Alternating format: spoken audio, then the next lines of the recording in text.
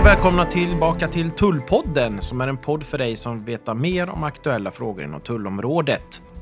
Tullpodden görs av tullkonsultföretaget Ecus i samarbete med kommunikationsbyrån Ydrenäs Communications. Och det här är det 83:e programmet av Tullpodden med mig, Rickard Ydrenäs, och tullexpert Tomas Isacson. Varmt välkommen till programmet, Tomas. Tack så mycket. Tack. Hur har du haft det sen sist? Det har varit fullt upp. Fullt upp? Jajamän. Ja. I det här avsnittet ska vi diskutera innehållet i PostNords nyligen släppta e-barometer och Svensk Handels e-handelsindikator. Och med oss har vi förstås e-handelsspecialisten Arne Andersson, mer känd som Arne på Posten. Varmt välkommen tillbaka till programmet, Arne. Ja, men tack så mycket. Jag tyckte det var jätteroligt när jag fick vara med i Tullpodden första gången här för ett tag sedan. Ja, kul att ha dig tillbaka. Och det är ju ett jättespännande ämne i dessa tider, får man ändå säga, med e-handeln. Det är ju väldigt mycket osäkerhet nu. Vi har konflikter, Israel-Palestina, vi har kriget i Ukraina, vi har prisökningar, inflationen märker vi av, vi har räntehöjningar och lågkonjunktur.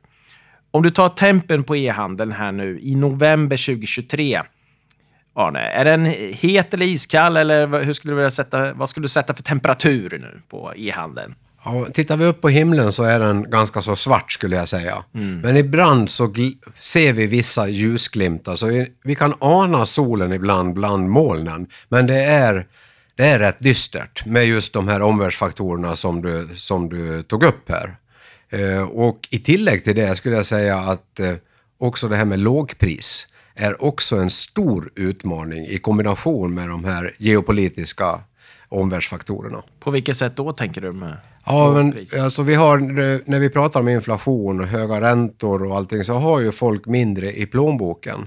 Det gör också att man ser om sitt hus, man konsumerar inte lika mycket och man konsumerar för lägre belopp än vad man gjorde tidigare. Och det här slår ju mot handlarna. Samtidigt så letar vi ju låga priser hela tiden. Och det gör ju då också att marginalerna sjunker för handlaren. Så det blir ytterligare en börda, skulle jag säga. Det har kommit matpriskollen, har verkligen slagit igenom här nu det här året. Ja. Om vi tittar nu på det som kommer här nu närmaste tiden här. Black Friday, Black Week pratar man om, julhandeln i år. Vad har du för prognos? Vad tror du kommer hända? Ja, vi nämnde det, jag och min kollega på Svensk Handel här idag faktiskt, att vi pratade om det. Vad tror du, Arne? Frågade Per mig och jag frågade detsamma. Och vi tror att det blir en formidabel shopping. Jag vet inte, man ska inte kalla det högtid, men det är inte frågan om Black Friday nu, det är inte frågan om Black Week heller, det är frågan om nästan Black Year, skulle jag nästan vilja påstå. Det är kampanjer, det är reor, det är alltihopa. Och det här, och det är flera kategorier som fortfarande sitter med rätt stora lager sen pandemin och sånt som de ännu inte har blivit av med. Så det gör att det kommer att bli ännu större rabatter än vad vi ser idag. Men det har ju varit en diskussion om att man smyghöjer priserna under hösten och sen så sänker man då. Och man får lite rabatt, kanske 10-15%, men man får inte de jätterabatterna. Hur ser du på den? Ja, men den diskussionen är väldigt aktuell, den du tar upp här. Och det är otroligt viktigt att företagen försöker göra rätt här. För här är Konsumentverket på ganska så rejält. Men det är också väldigt komplexa lagar kring det här. Så det är också svårt att göra rätt. Men jag upplever ändå att, det är ganska höga rabatter överallt, ofta. Kommer fler handla online nu än tidigare om man jämför med fjärde kvartalet förra året? Ja, det är en rätt så intressant frågeställning. För att man kan säga att fysisk butik har kommit tillbaka lite efter pandemin. Och jag har ju pratat om så kallad omnikanal i många år. Där man inte liksom konkurrerar mellan e-handel och fysisk handel. Utan man har den fysiska handeln, de som har det i grunden, har insett hur otroligt viktig digitaliseringen är. För under pandemin tappar de ju all trafik i butikerna. Trots att vi inte hade en jättelockdown i Sverige. Men ändå också tappar man mycket trafik. Och därför har man insett hur viktig just digitaliseringen är. För cirka 70% av konsumenterna börjar sin resa digitalt. Och därför så har man lyckats integrera det här ganska bra, skulle jag säga, i stora delar av sällanköpshandeln. Vad säger du, Tomas? Märker ni det här att det är det här som Arne är inne på här med kombinationen butik och online, eller att, ja, hur ser du på det? Ja, jo men absolut, visst kan vi se vissa gränsdelar på det gör vi ju. Sen kanske inte vi är vi märker inte av det lika tydligt som tullombud. En vara, och sen om varan ska till en butik eller om den ska till en privatperson, det märker vi kanske inte så mycket av. Just nu i alla fall. Vi får se vad som händer här med Norge och 1 januari. Då kanske vi kommer märka av det mera, helt enkelt. Vi kommer komma in på det lite senare här. Jag tänkte ta upp det här med apotekshandeln online. Det har ju boomat verkligen. Och det är ju väldigt enkelt nu att beställa hem receptbelagda varor från apoteket. Och så kanske man köper på sig lite vitaminer eller mediciner, andra liksom mediciner och så. Vad förklarar det här? Ja, vi kanske söker lite större hälsa, eller vad man ska säga, under den här pandemin. Men det är också att vi behöver Alvedon, vi behöver hostmedicin, och framförallt nu på hösten med alla förkylningar och sådana saker. Men det är ursäkta uttrycket, det är en jädra stor skillnad på utvecklingen plus eller minus i olika kategorier. Alltså bygghandeln och möbler det är verkligen stendött. Det går rakt ner i källaren utvecklingsmässigt. Och då jämför vi då med 2021, och då har vi ändå gått ur pandemin 2022, Jag har gått ur den lite grann. Så att det är väldigt stor ras där. Medan däremot små, fina, lätta e-handelspaket som skönhet och hälsa går väldigt, väldigt bra. Apoteksvaror och beauty som vi kallar det då. Men det märker inte ni så mycket av, Thomas? Nej, många av våra kunder ligger ju i fashion-området, så det är klart att vi har inte så mycket bygghandel i våran kundstock just nu. Men det är intressant det du säger, Thomas, också fashion och mode och skor. Det ser vi i e-handelsindikatorn hade en uppgång under september. Det var på 4%. Så är det ju ingen jätteuppgång, och det är ju inte säkrat för inflation heller. Så att det är väl lägre, men det är ändå så går det hyfsat. Alltså. Och vi har ju funderat mycket vad det beror på. Och vi tror ju ändå att vi handlar ganska mycket ifrån de här asiatiska sajterna. Och andra som man kanske inte upplever som svenska butiker, utan man handlar från internationella sajter. Billigt då? Billigt, ja, exakt. Och det slår ju då mot svensk fashionhandel. Och vad är det för prognos du har för framtiden då? Hur påverkar det här då fashion? Och hur påverkar det de branscher som har det tufft här nu? Det är då man måste verkligen titta över sin strategi. Och jag skulle i tillägg till de saker som du tog upp i början här, som är, och att kanske jag sa lågt pris då. En annan är det här med marknadsföringen. Att det kostar så fantastiskt mycket att marknadsföra sig på nätet idag. Där, framförallt kanske Google då tar rejält betalt. Men det är ju lika med alla sociala medier också. Så där får ju också handlarna titta över och börja på att jobba med en helt annan strategi. Och flera av de framgångsrika handlarna har ju börjat med communities. Så att man inte bara man hade råd tidigare att köpa marknadsföring och köpa kunderna. Men idag så måste det bli en kombination av det här. Och mer slå mot att inte bara samla e-mailadresser och ha en kundklubb med en massa adresser och ge 10% i rabatt i ett liksom spritt nyhetsbrev, utan bygga en community kring de här. Och det är det flera som har varit väldigt, väldigt duktiga på. Man kan titta på Kicks, vi kan titta på Lyko. Så beauty och skönhet går mycket före, tycker jag, i e-handelsutvecklingen. I den här e-barometern beskrivs 3 möjliga scenarier för e-handelstillväxten i kommande 2 åren. Vilka av de här scenarierna tror du är mest sannolika då? Det negativa. Det negativa? Ja, vi får nog stå ut något år till, tror jag faktiskt, innan det vänder. Och jag tror det kan man se som både positivt och negativt. Man kan se det positivt utifrån att om man känner till det så vet man vad man är och hantera efter det. Och sen just det här, när man bara haft en tillväxtstrategi, alltså då går ju allt lätt. Och pengarna rullar in, det är bara att göra slut på dem i princip. Men nu har ju då alla riskkapitalbolag skruvat åt kranarna ordentligt.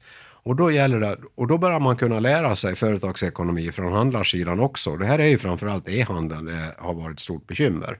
Men nu, då vet man Då gäller det att ha koll på kostnaderna, effektivisera sina processer, ta hand om, strukturera sin kunddata och sådana saker. Och så det är ju positivt. Så att där ser jag ljuset i mörkret. Vad ger ni för råd till era kunder, Tomas, kring e-handeln?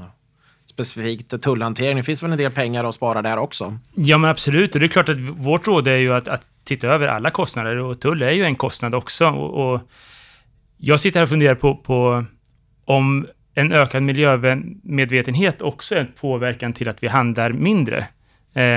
Och det blir också den här cirkulära ekonomin och cirkulära logistiken som också jag tycker blir mer och mer viktig. Att, hur hanterar man returerna? Liksom? Hanterar man dem på ett bra sätt? Tar man tillbaka den pengar man kan och så vidare? Tomas, jag var inne. Det är intressant att du tar upp det med returerna. Jag fick frågan i förmiddags av ett företag som har fria returer och frågade vad jag tyckte om det. Jag sa att egentligen kan ni ha det kvar, men det gäller att jobba med returprocessen. Så att liksom se över vad är det för returer man får. Är det samma typ av röd t-shirt som kommer in hela tiden? Ja, men gör någonting åt det och ta bort den där röda t-shirten ur sortimentet eller vad det nu är. Analysera den här returdatan och effektivisera processen. Så spar man mer pengar på än att ta bort fri retur, tror jag. Men en del e-handlare har väl infört svarta listor nu då, på vissa kunder då, som inte får returnera gratis. Jo, det tror jag i och för sig att man ser över även det. Men annars så tycker jag att returer är någonting som hör e-handeln till. Man har ju då vardagsrum eller sovrum som provhytt. Ja, just det. Men om du skulle ge några råd nu då till de som håller på med e-handel här och säljer sina produkter på nätet. Vad ger du för råd? Ja, det största rådet jag ger, det är just att strukturera sin kunddata och börja jobba med det. För det kostar så fantastiskt mycket mer att attrahera nya kunder mot att jobba med den befintliga kundbasen. Men sen måste man ha en liten del av att man får ett inflöde också. För det går inte bara att jobba med den här befintliga kundbasen. En del går ju ur och fler måste komma till. Så men det är framför allt att bygga den här lojaliteten hos kunderna. Det är det viktigaste. Och ha koll på sina kostnader. Lära sig vad lagerteori eller vad det nu är för någonting.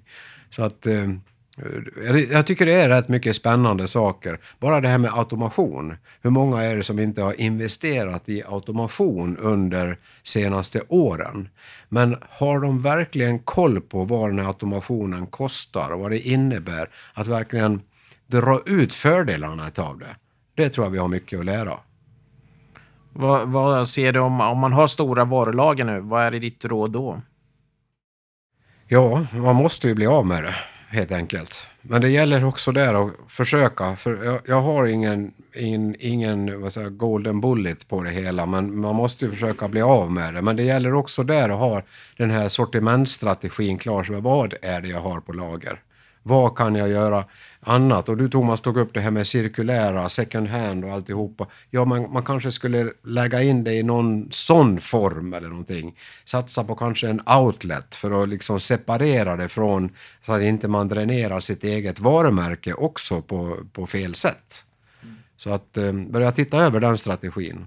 Men framförallt det du säger, Tomas, ursäkta jag pratar på lite grann här, men tycker det är så intressant just det här med second hand och cirkulära affärsmodeller. Utmaningen där, det är många som har börjat med second hand i sina kedjor och sådana bitar. Utmaningen är ju att få det här lönsamt. För som jag sa, lågt pris, det är ju det vi är ute efter, vi konsumenter. Vi struntar egentligen i kanske om det är hållbart, utan det är lågt pris. Nej, men jag var på en sån affär i Västermalmsgallerian här i Stockholm och second hand-varor, men det var ju jättedyra kläder. Alltså det var ju jättedyra kläder. Alltså. Så då undrar man, det kanske är bättre att gå in och köpa en ny vara. Ja, det gäller att hitta den balansen också. Ja. Men vad ser du för hot och möjligheter där om du tittar in i spåkulan här, Arne? Jag tror att vi om något år så tror jag att det här har stabiliserat sig lite grann. Vi är då vana vid de här, alltså det kommer inte att bli lika kraftiga räntehöjningar. Vi kanske kommer att stå still ett par år. Men då har vi vant oss vid det här och anpassat vår egen ekonomi efter läget. Det har vi inte riktigt gjort än. Och de bundna lån som vi har haft hittills, de släpps och då rusar det igen ett tag. Men då tror jag att det stabiliserar sig och jag tror att vi totalt inom retail kan se uppgångar. Men jag tror, och underliggande så är det fortfarande en tillväxt i e-handeln. Oavsett vad vi ser för siffror nu. Är det stor skillnad business to consumer eller business to business i din framtidsprognos? Ja, business to business finns det så mycket att göra när det kommer till digitalisering. Så där tror jag inga problem med att e-handeln business to business kan växa. Det är ett helt annat ballgame skulle jag säga. Nej, men jag tror det också. Det är ju B2C som har gått i bräschen i hela utvecklingen och det är klart att det är där den nya handeln har vuxit fram liksom på något sätt, om man kan säga så. Business to business har ju en del att ta igen på den saken i det forumet och den strategin tror jag är klart. Ja, det är det. Vi brukar prata om legacy, att man har en legacy i business to business. Det är lite ålderdom, det är en helt annan struktur på det hela. Och som gör också att man får en legacy skulle jag säga. Medan då business to consumer har varit, där har man helt enkelt varit tvungen att vara med på allting som kommer. Det som jag tror också business to business har en fördel med det är att du har kanske jämna flöden och alltihopa. Men bättre bättre prognoser och sådana saker. Man handlar på långa avtal. Och där är ju då det kanske för business to consumer, det vet man inte från den ena dagen till den andra liksom riktigt. Hur ska vi konsumenter, hur reagerar vi liksom? Jag har en fråga där kring kronan. Hur ser du på det då? Den svaga kronan nu. Hur påverkar det i handeln? Ja, det påverkar enormt. Vi ser på en kedja som Clas Ohlson exempelvis, men som ändå går väldigt bra och som verkar ha koll på sina processer och kostnader som gör att de ändå kan hålla huvudet över ytan. Men många kan ju inte det och köper in i dollar och sådana bitar. Det är inte, och det är ju det som är, det går jättebra för många utomlands. Men som i Tyskland exempelvis, Frankrike, UK till och med går bra. Och USA går också bra e-handelsmässigt. Medan Sverige som har legat i topp tidigare nu, mycket på grund av kronkursen, ligger risigt till då. Ja, nej, men jag håller med. Och man säger väl det att vinnarna med en svag krona är vi ju exportörerna. Så att det är väl de e-handlarna, svenska e-handlare som har mycket export. Det är väl de som kanske är de stora vinnarna i handelsbranschen då. Exakt, vi ser det. Exempel Revolution Race går ju suveränt bra i Tyskland medan de går mycket sämre i Norden. Så alla de här det finns ett gäng skulle jag säga då som har varit duktiga på att sälja internationellt. De har en bra resa nu. Under flera år har Kina-försändelserna varit ett stort samtalsämne. Är det fortfarande ett hot mot svensk e-handel? Ja, det är det. Och det är ett stort hot mot fashion och skor och den biten. Alltså mode och kläder och skor skulle jag säga då. Och det är det här som är så svårt och paradoxalt när vi tittar på yngre generationerna som kommer nu, generation Z som vi brukar prata om, typ 18-25. Alltså de säger sig ha väldigt goda värderingar. De säger sig vara väldigt hållbara och köper mycket second hand och sådana saker. Men lite som jag sa tidigare, varför köper man second hand? Jo, det är lågt pris. Och sen kommer de här jättarna som Shein och Temu och till och med Wish är på väg tillbaka nu. Och med superpriser. Så det är ett hot mot den vanliga handeln. Jag ser ju den också, att det är klart det är ett stort hot och det är ju det här man brottas med. Man har ju själv en 17-åring hemma och det är en sån diskussion vi har hemma. Liksom, att, hur står man emot? Ja, hur står man emot ja, då? Va? Precis. Ja, men alltså det är svårt att förklara och någonstans så är det ju pengar som pratar till syvende och sist också. Ja. Men jag tänkte vi skulle prata lite om EU-kommissionens reviderade tullkodex som ska börja gälla 2028. Och det innebär ju bland annat att gränsen på 150 euro ska tas bort. Vilka blir de största konsekvenserna av den här förändringen med den nya tullkodexen? Den största som jag har förstått det hela då, är ju att man tar bort det här tullfria från upp till 150 euro. Utan att det blir, man kommer kategorisera in ett antal områden som alla e-handel får samma tullsats inom vissa områden. Så kläder får en tullsats, skor får en tullsats och så vidare. Så att man börja skydda den inhemska marknaden lite mer och börja bli lite mer konkurrensmässigt bra mot den inhemska e-handeln också. Jag tror att det kommer att bli bra för våra svenska e-handlare och för hela EU. Att man dämpar kanske lite, eller man i alla fall tävlar på samma villkor. Exakt, det är just det som är det är väl det som är viktigast, tycker jag. Konkurrens på lika villkor, det är det absolut viktigaste. Vi kan inte stoppa Kina. Det ska vi inte göra, men det är ju den ojämna konkurrensen som blir fel. Och det här tror jag kan vara ett bra sätt att jämna ut konkurrensen och att man börjar kriga på samma villkor. En sak innan vi kommer in på fler tullfrågor, om man tittar på de här stora kinesiska bolagen då, att de är ju otroligt duktiga när det gäller AI och sådana saker, och deras affärsmodeller tycker jag det är viktigt att svenska företag har koll på och kunna kopiera eller ta efter och inspireras utav. Så det finns en del gott. Vad är det som också. är... De har sån jädra koll på datan, det är det. Och det är det som svenska handlare har ganska dålig koll på, skulle jag säga. Och där måste vi bli bättre och snabbare liksom i utvecklingstakten. Tror ni att den här nya tullkodexen kommer minska direktimporten från Kina? Eller är det som din 17-årige grabb här, han kommer fortsätta handla? Ja, en bra fråga. Något, det är väl som alltid. Dippa lite grann och sen så kommer man hitta något så här stabil och då stabiliserar sig igen. Det var ju samma sak som med momsen första kronan när man jobbade på PostNord, att då sjönk ju e-handeln radikalt och sen så accepterar man att så här är det och sen så handlar man på ändå liksom. Vi ska prata lite om VAT on e-commerce, VOEC. Kan ni förklara först vad det är för någonting?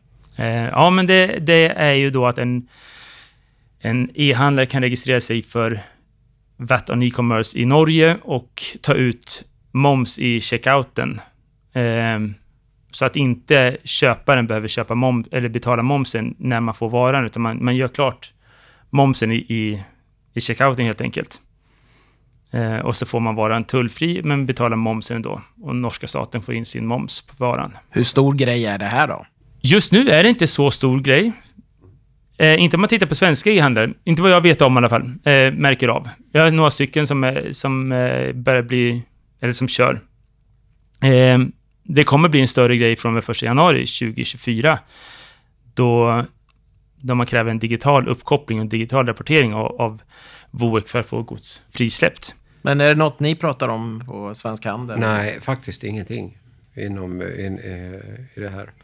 Tomas, tror du att fler kommer registrera sig för VOEC och försöka avveckla sina bolag i Norge för att komma undan tullavgifterna i Norge? Jag tror det. Från början så sa man ju att ett bolag som har varit registrerat i Norge inte får avregistrera sig och bli VOEC-registrerad. Nu har man sett några stycken som har fått igenom att bli VOEC-registrerade. Så att ja, det återstår väl att se lite vad som händer. Går någon stor drake i bräschen så är det klart att andra följer efter. En förutsättning för att ha VOEC är ju att man får inte vara registrerad, får inte finnas etablerad i Norge. Utan då får man ju liksom, har man personal så går det ju inte. Liksom. På din fråga där, om det är någon fråga för oss, att vi pratar faktiskt väldigt lite om Norden som marknad överhuvudtaget numera, utan nu har den blivit så internationell så att vi pratar sällan specifika länder. Ja, vi nämner Tyskland ganska mycket, för det ser vi att svenskar handlar från Tyskland väldigt, väldigt stor mängd. Men det är också svårt att mäta när man ställer frågan från vilket land har du handlat, och hur definierar man Amazon, hur definierar man Zalando och sådana saker. Så det är svårt att få uppskatta, men man ser tendensen i alla fall. Så att där har ju Tyskland tagit stor mark. Är det någon annan tullfråga som påverkar e-handeln just nu? Som ni pratar om till exempel på Svensk Handel? Vi pratar ingenting. Vi pratar ingenting om tull. Nej, inte det är mycket. därför vi är med i Svensk Handel. För att få lite mer tull i och det är Svensk därför Handel. jag bondar ganska mycket med Tomas också. För jag tycker att det är ett superviktigt ämne. Framförallt just som vi sa att e-handeln nu äntligen efter 25 år eller på att säga har blivit så internationell, och man är medveten om hur viktig den är för sin expansion också. Och där kommer ju tullen in, alltså som att jag håller gärna Tomas i handen när det gäller de här frågorna. Så det är viktigt att vi har det här samarbetet. Ja, men jag tror det, och som vi var inne på, det finns pengar att spara för e-handlaren. Har man koll på sina ursprungsintyg, har man koll hur hanterar man returerna och så vidare och så vidare. Betalar man onödigt tull, då bör man ju se över det. Alltså tull ska man betala om i grund och botten. Sen finns det undantag och det gäller att hitta undantagen. Det är bättre att ha en specialist att hålla i handen då och inse att det här är för komplicerade frågor för då blir man bara så grund och generell. Och då är det risken också att man ger fel svar på de här frågorna. Och därför är det också bra att jobba ihop med Ekus, tycker jag. Ja, vad kul. Det är dags att avrunda. Har ni något sista tips ni vill skicka med lyssnarna? Nej, hålla öronen öppna efter nya avsnitt av Tullpodden, det är väl alltid bra. Det får bli slutorden. Stort tack till dig, Arne. Stort tack till dig, Thomas. Tackar. Och vi vill gärna ha lyssnarfrågor. Maila din fråga till kontakt@tullpodden.se så tar vi upp din fråga i nästa program. Det var allt från oss den här gången. Följ oss gärna via vårt nyhetsbrev som du hittar mer information om via Tullpoddens webbsida tullpodden.se. Tack för oss. Vi säger så. Hej då!